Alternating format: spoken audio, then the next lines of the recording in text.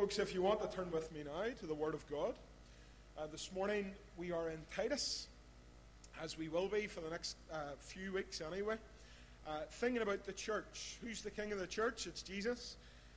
Who is the church made up of? Young and old, like Aaron Dong to our lads like me. Anyone who knows the Lord Jesus Christ as their Saviour is part of the church of Jesus Christ. And we see here this morning, as we finish chapter 1, the qualifications for elders. Now, normally a passage like this is preached when we're having an eldership election. We're not having an eldership election. We're not doing that. But it's always good to remember how the Lord structures His church. And I know you might think, oh, Scott, not a boring church government sermon, but I hope it's really not going to be that. I hope you learn today, and I hope you're challenged and encouraged today. Titus is on page 998 of the small print Bibles, and it's on page 1271 of the large print Bibles. It's a hard wee book to find. Timothy, Titus, and remember last week, and Philemon, as I used to sing in Sunday school. Only 3 chapters. You could read it today before your lunch or after your lunch, and you would be blessed for doing so. We're going to work our way through Titus, thinking about what sort of church we will be, or we hope and pray we will be over the next decade, the 20s, as they've come again. Some of you saw the 20s last time round, and you're seeing them again this time. By God's grace, we will grow as a church in the 20s. This is God's word, beginning at verse 5. This is why I left you in Crete, so that you might put what remained into order, and appoint elders in every town as I directed you. If anyone is above reproach, the husband of one wife, and his children are believers, and not open to the charge of debauchery or insubordination. For an overseer, as God's steward, must be above reproach. He must not be arrogant, or quick-tempered, or a drunkard, or violent, or greedy for gain, but hospitable, a lover of good, self-controlled, upright, holy, and disciplined. He must hold firm to the trustworthy word as taught, so that he may be able to give instruction in sound doctrine, and also to rebuke those who contradict it. For there are many who are insubordinate, empty talkers and deceivers, especially those of the circumcision party. They must be silenced, since they are upsetting whole families by teaching for shameful gain what they ought not to teach. One of the Cretans, a prophet of their own, said, Cretans are always liars, evil beasts, lazy gluttons. This testimony is true.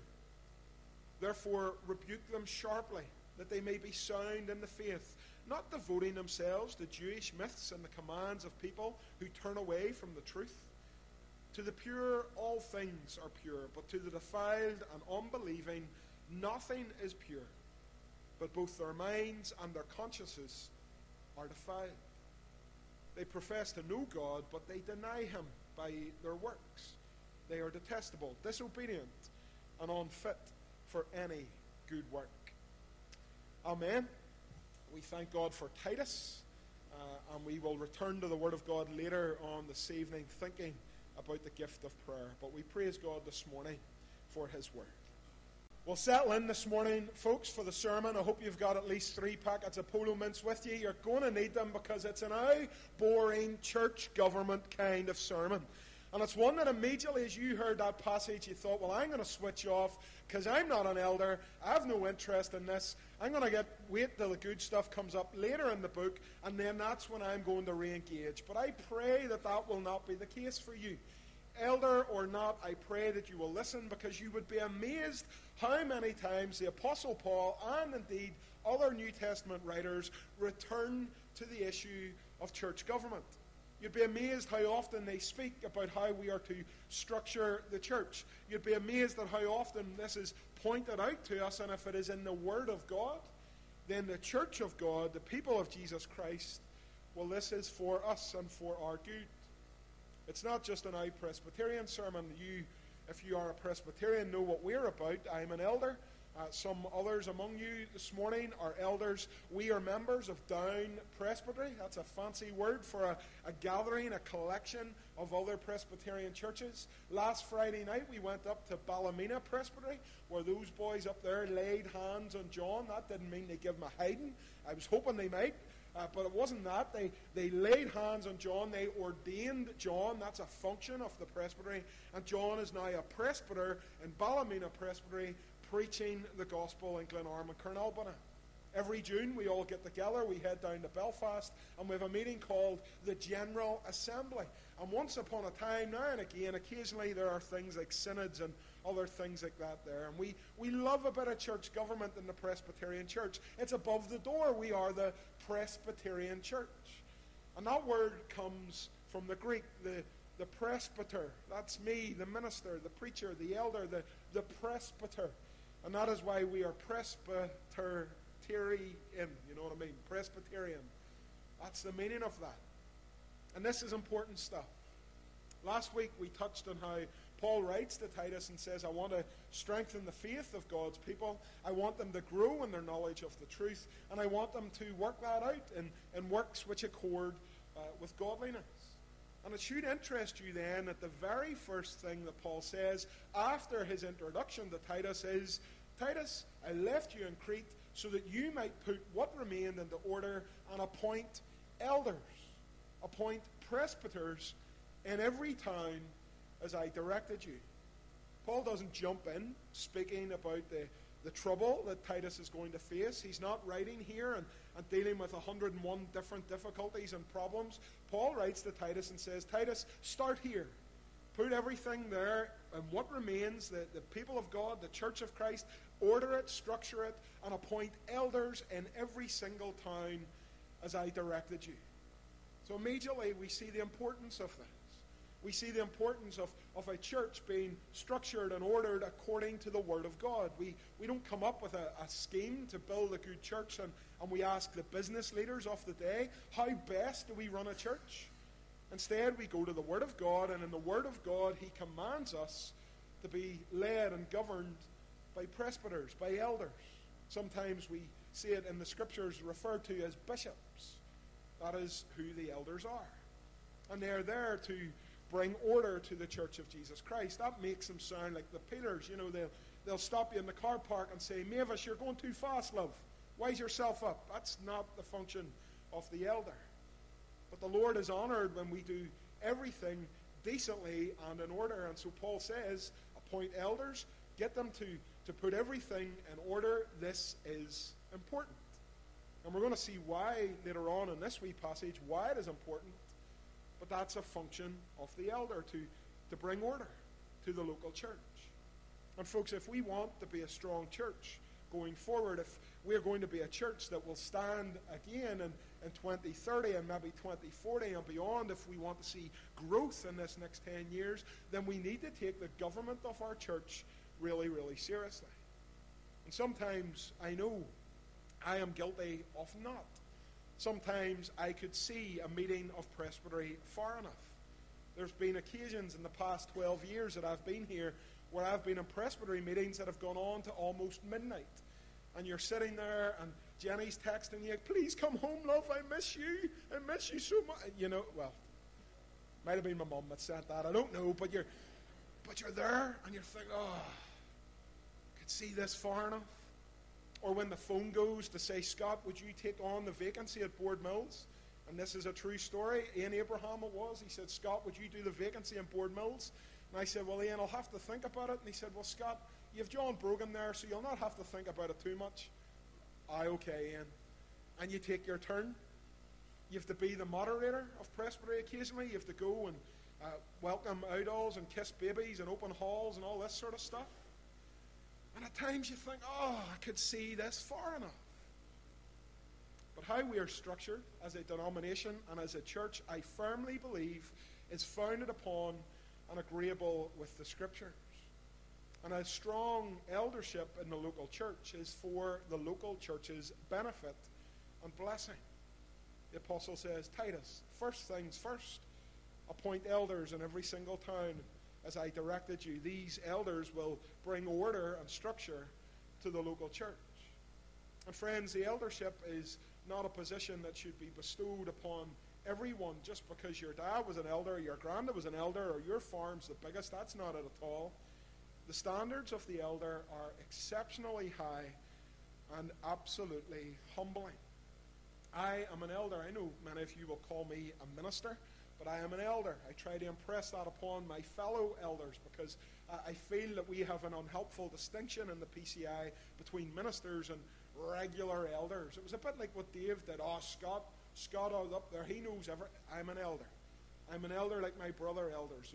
There's no division, I hope, between us. No structure that I'm up here and they're down there.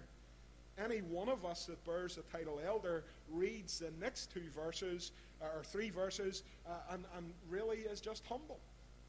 Because Paul says to Titus, I want you to appoint elders, and here's how to identify them. He says in verse 6, if anyone is above reproach, the husband of one wife, his children are believers, not open to the charge of debauchery or insubordination, so not down to town arguing and fighting on a Saturday night.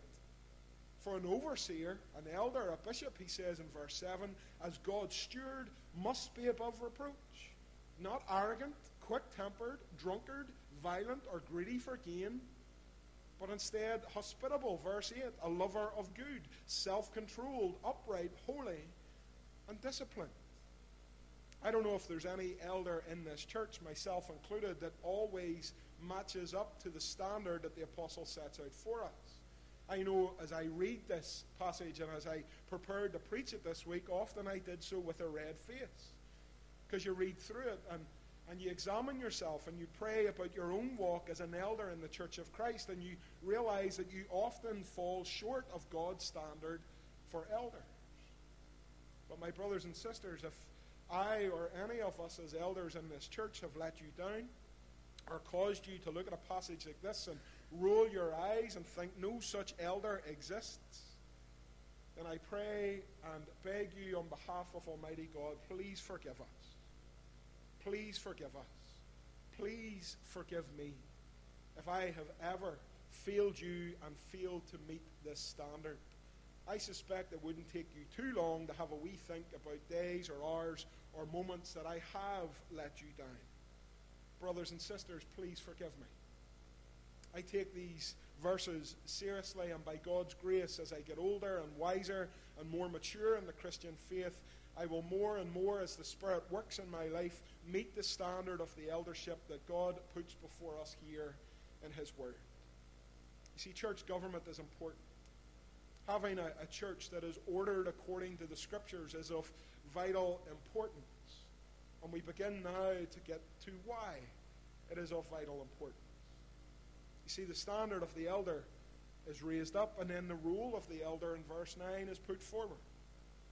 Paul says the elder must hold fast, or must hold firm to the trustworthy word as taught, so that he may be able to give instruction in sound doctrine and also to rebuke those who contradict it. Here is what I, as an elder, and as the other elders in this church, should be involved in. Sometimes in the PCI, the eldership has become something where, what does the elder do? Well, he gives out the communion tokens. Or he maybe comes to your house and puts the magazine through the door. That's what the elder does. That's his responsibility. But here we see, Paul says, no, the elder must hold firm to the trustworthy word as taught. It is the elder's responsibility to know the word of God. It is the elder, the spiritual leader, the bishop, the presbyter, whatever you want to call him in the local church, it is his responsibility to hold fast to the trustworthy word. The elder must be an individual that knows the Word of God, that loves the Word of God, that sits under the Word of God, that understands the Word of God. Here is how the elder and the church government benefits and blesses the local church. See, we live in days of people and individuals and movements which seek to take the Word of God and rip it to shreds. And you might think, oh, what poor people we are. It's never been like this before. But if we believe that, then we believe nonsense. Paul says in verse 10 here, there are many who are insubordinate, empty talkers and deceivers, especially those of the circumcision party, They must be silenced, since they are upsetting whole families by teaching for shameful gain what they ought not to teach. And immediately you think, well, hold on, because we've been taught to believe, haven't we, that the church in these days was perfect. They were seeing thousands of people coming to faith. It was growing throughout the world. There was never any difficulty in the church in these days. And yet if you believe that, then you've never read the New Testament. Paul is constantly dealing with difficulties in the local church. And here he says to Titus, this is why you need elders that know the Bible. This is why you need elders that love the Lord, because there are many who are insubordinate. They don't do a thing they're told. They're empty talkers and deceivers. They'll lie through their teeth to get their own way. They'll boast. They'll shout about it, but it'll be backed up by nothing. And especially those, he says, of the circumcision party. Especially those who are moving throughout the church in these days, and Titus teaching that to be right with God, you also need to be circumcised. Circumcision is important. If you're not circumcised, well, you're probably not a Christian. And I hope, friends, you already see the damage that would do. Imagine if I, as an elder, got up into this pulpit on a regular basis and told you, well, to be saved, you need to believe in Jesus, but you also need to wear a suit like mine. It's a nice suit. It's a suit I told you before my mother-in-law bought me. You're not really saved unless you dress the way I dress. You're not really saved unless you do the things I do and follow all my ways. You're not really saved unless you put a certain amount into the church plate. There's always going to be someone, some weak, tender-hearted Christian that will hear that and believe that and be led astray. There's always going to be some tender-hearted Christian that will hear stuff like that and think, I haven't done enough. In their prayers of intercession, I remembered my sister-in-law Katie, and if she was here, she could tell you about the Nigerians and how they worship. And when they bring their money to church, they have multiple collections. And the way they do it is they bring their collection up to the front. So you've a buddy coming down from the back, that's calling Big Billy, and Big Billy's walking up the aisle. And Big Billy's walking up the aisle and he's shouting, I'm giving £30. Doesn't talk like that. He's not from East Nigeria. I'm giving £30. And so you're sitting there and you think, Big Billy gave £30. Muriel, get your purse out. And Muriel then comes, she's, I'm giving 31, praise the Lord, £31, praise the Lord. And somebody else comes up and says, well, I'm giving 50 this week, praise the Lord, praise the Lord. And you can see how that develops, can't you? And there you are, sitting there, a tender-hearted Christian, and you think to yourself, I don't think I'm really saved. I don't have £30 to give. All I've got is 50p, and I can't go up there and shout about it. Am I actually a Christian? I haven't given enough. I haven't done enough. Can you see the damage that does to the church? It's always been this way. Paul says there are many like this. Empty talkers, deceivers, insubordinate, those of the circumcision party who take the gospel and add to the gospel. This is why we need elders who know and hold firm to the trustworthy word as taught. See, Paul says these false teachers must be silenced, since they're upsetting whole families by teaching for shameful gain. They're doing it not for the glory of God, but so that they can gain something. Whether it's financial, whether it's prestige and reputation, they're doing this for shameful gain. Later on, Paul says they're devoting themselves, verse 14, to Jewish myths and to the commands of people who turn away from the truth. They profess to know God, verse 16, but they deny him by their works. They are detestable, disobedient, and unfit for any good work. And this is not out of bounds for our day. We don't need to look too far in our day for individuals who still act and live like this within the local churches of this town and beyond. It's not too far from this church to know other places and other letters that have been written into the newsletter and the Telegraph that show that false teaching abounds in the local church. And what do we do in the next 10 years to combat that so that never happens here? Well, we need elders who hold firm to the trustworthy word as taught. See, I'm absolutely convinced, and this isn't me letting ministers out of jail. It's not. But I am absolutely convinced that if false teaching enters the church through the pulpit, the elders of that church open the door and let it in. The elders of the church open the door and let it in. Yes, the preacher has a responsibility to make sure that what he says accords with the plain teaching of God's Word. Absolutely, 100%.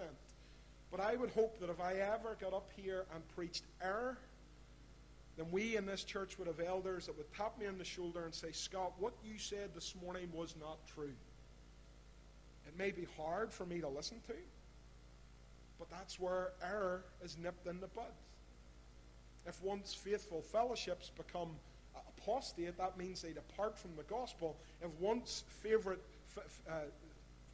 evangelical fellowships that once preached the gospel of Christ crucified and raised from the dead depart to a place where they deny that and teach something else, well, the elders of that church open the door.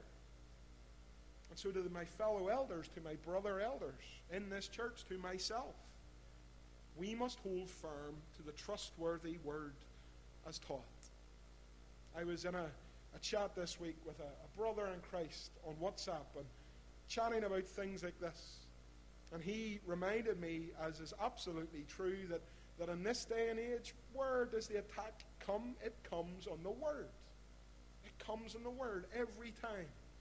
The Word cannot be trusted. The Word of God is old hat. The Word of God has got this wrong and it's got this wrong, and we must change to get with the world, to move with history. Everything has to be looked at, and the baby has to be thrown out with the bathwater. The Word is attacked. Did God really say that?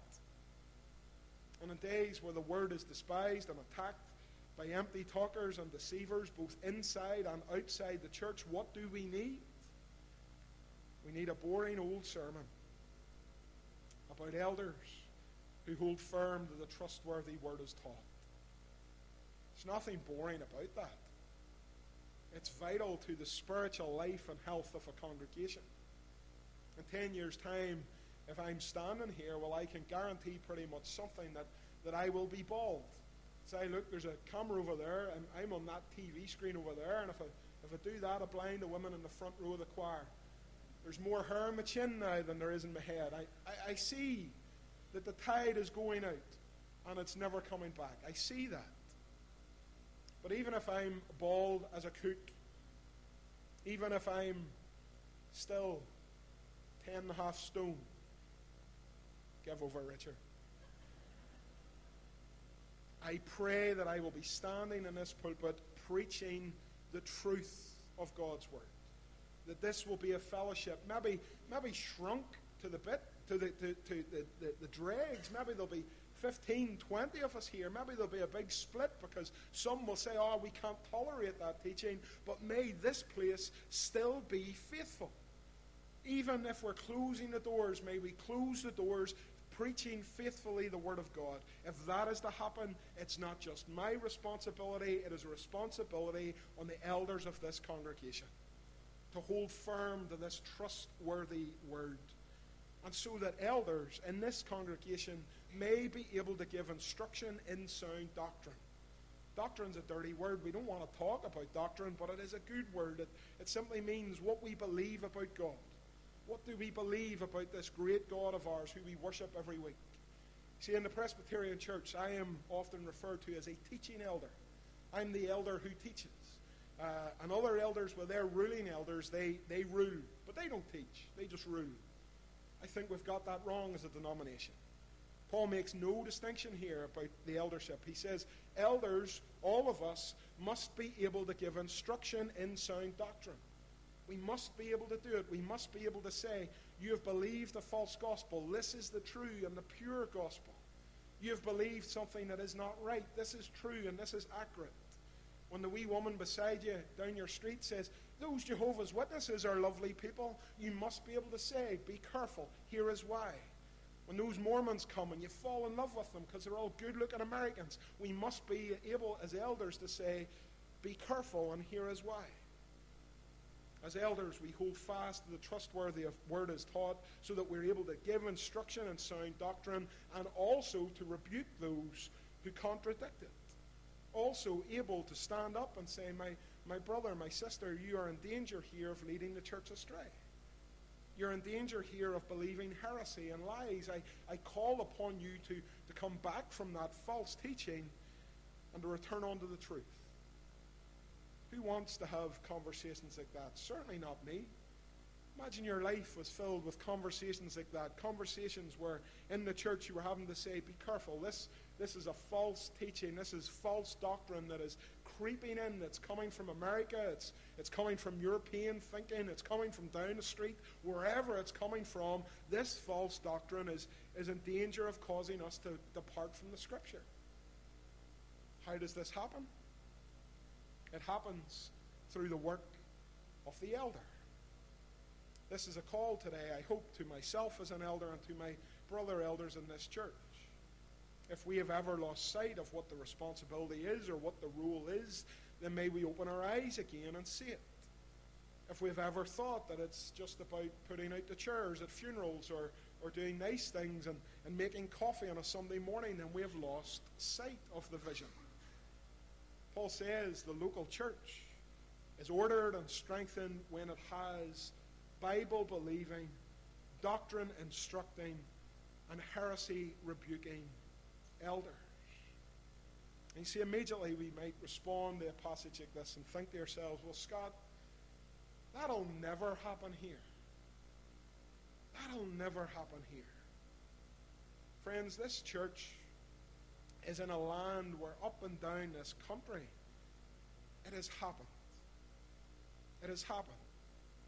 Churches, empty buildings, now sit in towns and villages, and in Belfast, where I'm from, Belfast is filled with churches that once on a Sunday morning could have had up to about 1,000 people in them. And where are they now? Empty. More and more being turned into mosques. The false teaching of Islam is creeping its way into Northern Ireland society. If you'd have said that to your ancestors 50 years ago, would they have believed that? Of course they wouldn't. Of course they wouldn't. I once talked to a wee woman in here in this very building. She was from up the Old Park in Belfast, and Old Park Presbyterian was once a massive big church, almost 900 in it Sunday by Sunday. And she, in tears, she goes to another church in Old Park, and she, in tears, said, I never would have saw the day that Old Park would have been knocked down. It's gone. It's gone. Now, is it because of false teaching? No, it's not. But once upon a time, no one would have ever seen that coming. May the Lord protect us from an arrogance that says, it'll never happen here. May the Lord protect us from an arrogance that says, it'll never happen to Scott. I know in my own denomination, many older men who people will say, oh, he used to preach the gospel. And for some reason, something happened, the gospel's never mentioned anymore. Friends, may the Lord protect us as elders and as a congregation from arrogance in this new decade that believes we will always believe the word. We will never question the word. We will never, ever allow false teaching to creep into this church. There, but the grace of God, go we. Our elders guard the door, and as men and women of faith, we make sure that what we hear is in accordance with the Scriptures. Because you see, brothers and sisters, even if you are not an elder this morning, this has a challenge to you as well. Later in Hebrews 13, the apostle says to everyday regular members of the congregation, he says, obey your leaders and submit to them, for they are keeping watch over your souls as those who will have to give an account. Let them do this with joy and not with groaning, for that would have been of no advantage to you. How do we respond to a passage like this? Even if we're not elders, and even if we're not a bit interested in church government, we respond in prayer. That's how we respond. Today we go home, and instead of saying, well, I don't think your man's a very good elder, did you hear what Scott said this morning? Pray for your man, whoever he may be. Remember him before the Lord. Pray for your elders by name. Ask the Lord that he would grow up in us a deeper love for the truth, a passion for the sound doctrine that we find in God's Word. Be in prayer for your elders, and don't be what we call at home. It's a theological term. Don't be a clampet. It's from the original Greek, klampekos or something. Don't be a clampet. In Hebrews 13, Paul says, be someone who supports your elders so that they're able to do their work with joy. A colleague of mine in a church that will remain nameless, in a place that will remain nameless, for the first few years of his ministry there, had an individual in his church who thought her responsibility was to be a thorn in his flesh. She took that from the Bible, twisted it completely, and thought, God has given me this responsibility to be a thorn in his flesh. Well, that thorn in his flesh nearly drove him to a mental breakdown. That thorn in his flesh didn't cause him joy in his work. It caused him to groan. It caused his family to be upset. It caused difficulties day after day for my friend. By the grace of God, he was okay. Presbytery were involved, and they sorted it out. But don't be a clampet. As we read a passage like this, temptation is to point the finger and say, those elders aren't anywhere close to this, and you know what? Probably you're right. Pray for us. Support us. Help us as we try our best to maintain the gospel and true, faithful, biblical teaching in this church. Because in 2020, all the way to 2030 and beyond, there's nothing more important. In days like these where nothing is true, absolutely anything goes, days like these where Jesus is just an option in a list of endless options, in a dark town like ours. And Paul writes to Titus and says, you're on an island that is full of Cretans who are liars, evil beasts, and lazy gluttons, verse 12. And that's one of their own prophets that said that. And what does Paul say in response? Verse 13, this testimony is true. That's the sort of land that you live in, Titus. And I wouldn't mention that about Ballynahinch. But we're not in a town that loves the gospel. We're not in a town that is absent from the spiritual battle that rages in our land. And so how do we respond? With prayer. Prayer that we as elders would be men who meet the standards as outlined by Titus. And pray as a congregation that we would be men and women of faith in this church that make serving the Lord as an elder an absolute joy and not a pain in the neck. And by God's grace, over the next 10 years, you and I will continue to preach this trustworthy word. See, friends, the gospel is offensive. We are fools if we think otherwise. The gospel causes people to stop in their tracks and realize that they need to do something with Jesus. And how do they respond? Usually to this cry of, you must be born again, you must look on to the crucified Lamb who was raised from the dead. How more and more is our society responding? With anger and bitterness, with insults, with legal moves to say, well, no more gospel, no more church, cut their funding, do this, do that. And how do we respond? With a boring but incredibly helpful, I hope, sermon about the structure of the church.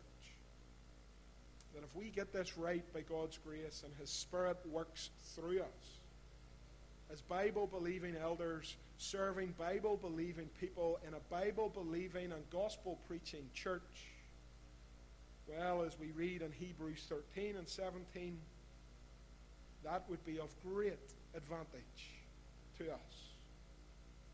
Friends, may we be this congregation. May we be what Paul writes to Titus. And when 2030 comes, may what we hear in this place still be, behold the Lamb of God who takes away the sin of the world. Amen. And we thank God this morning for His word.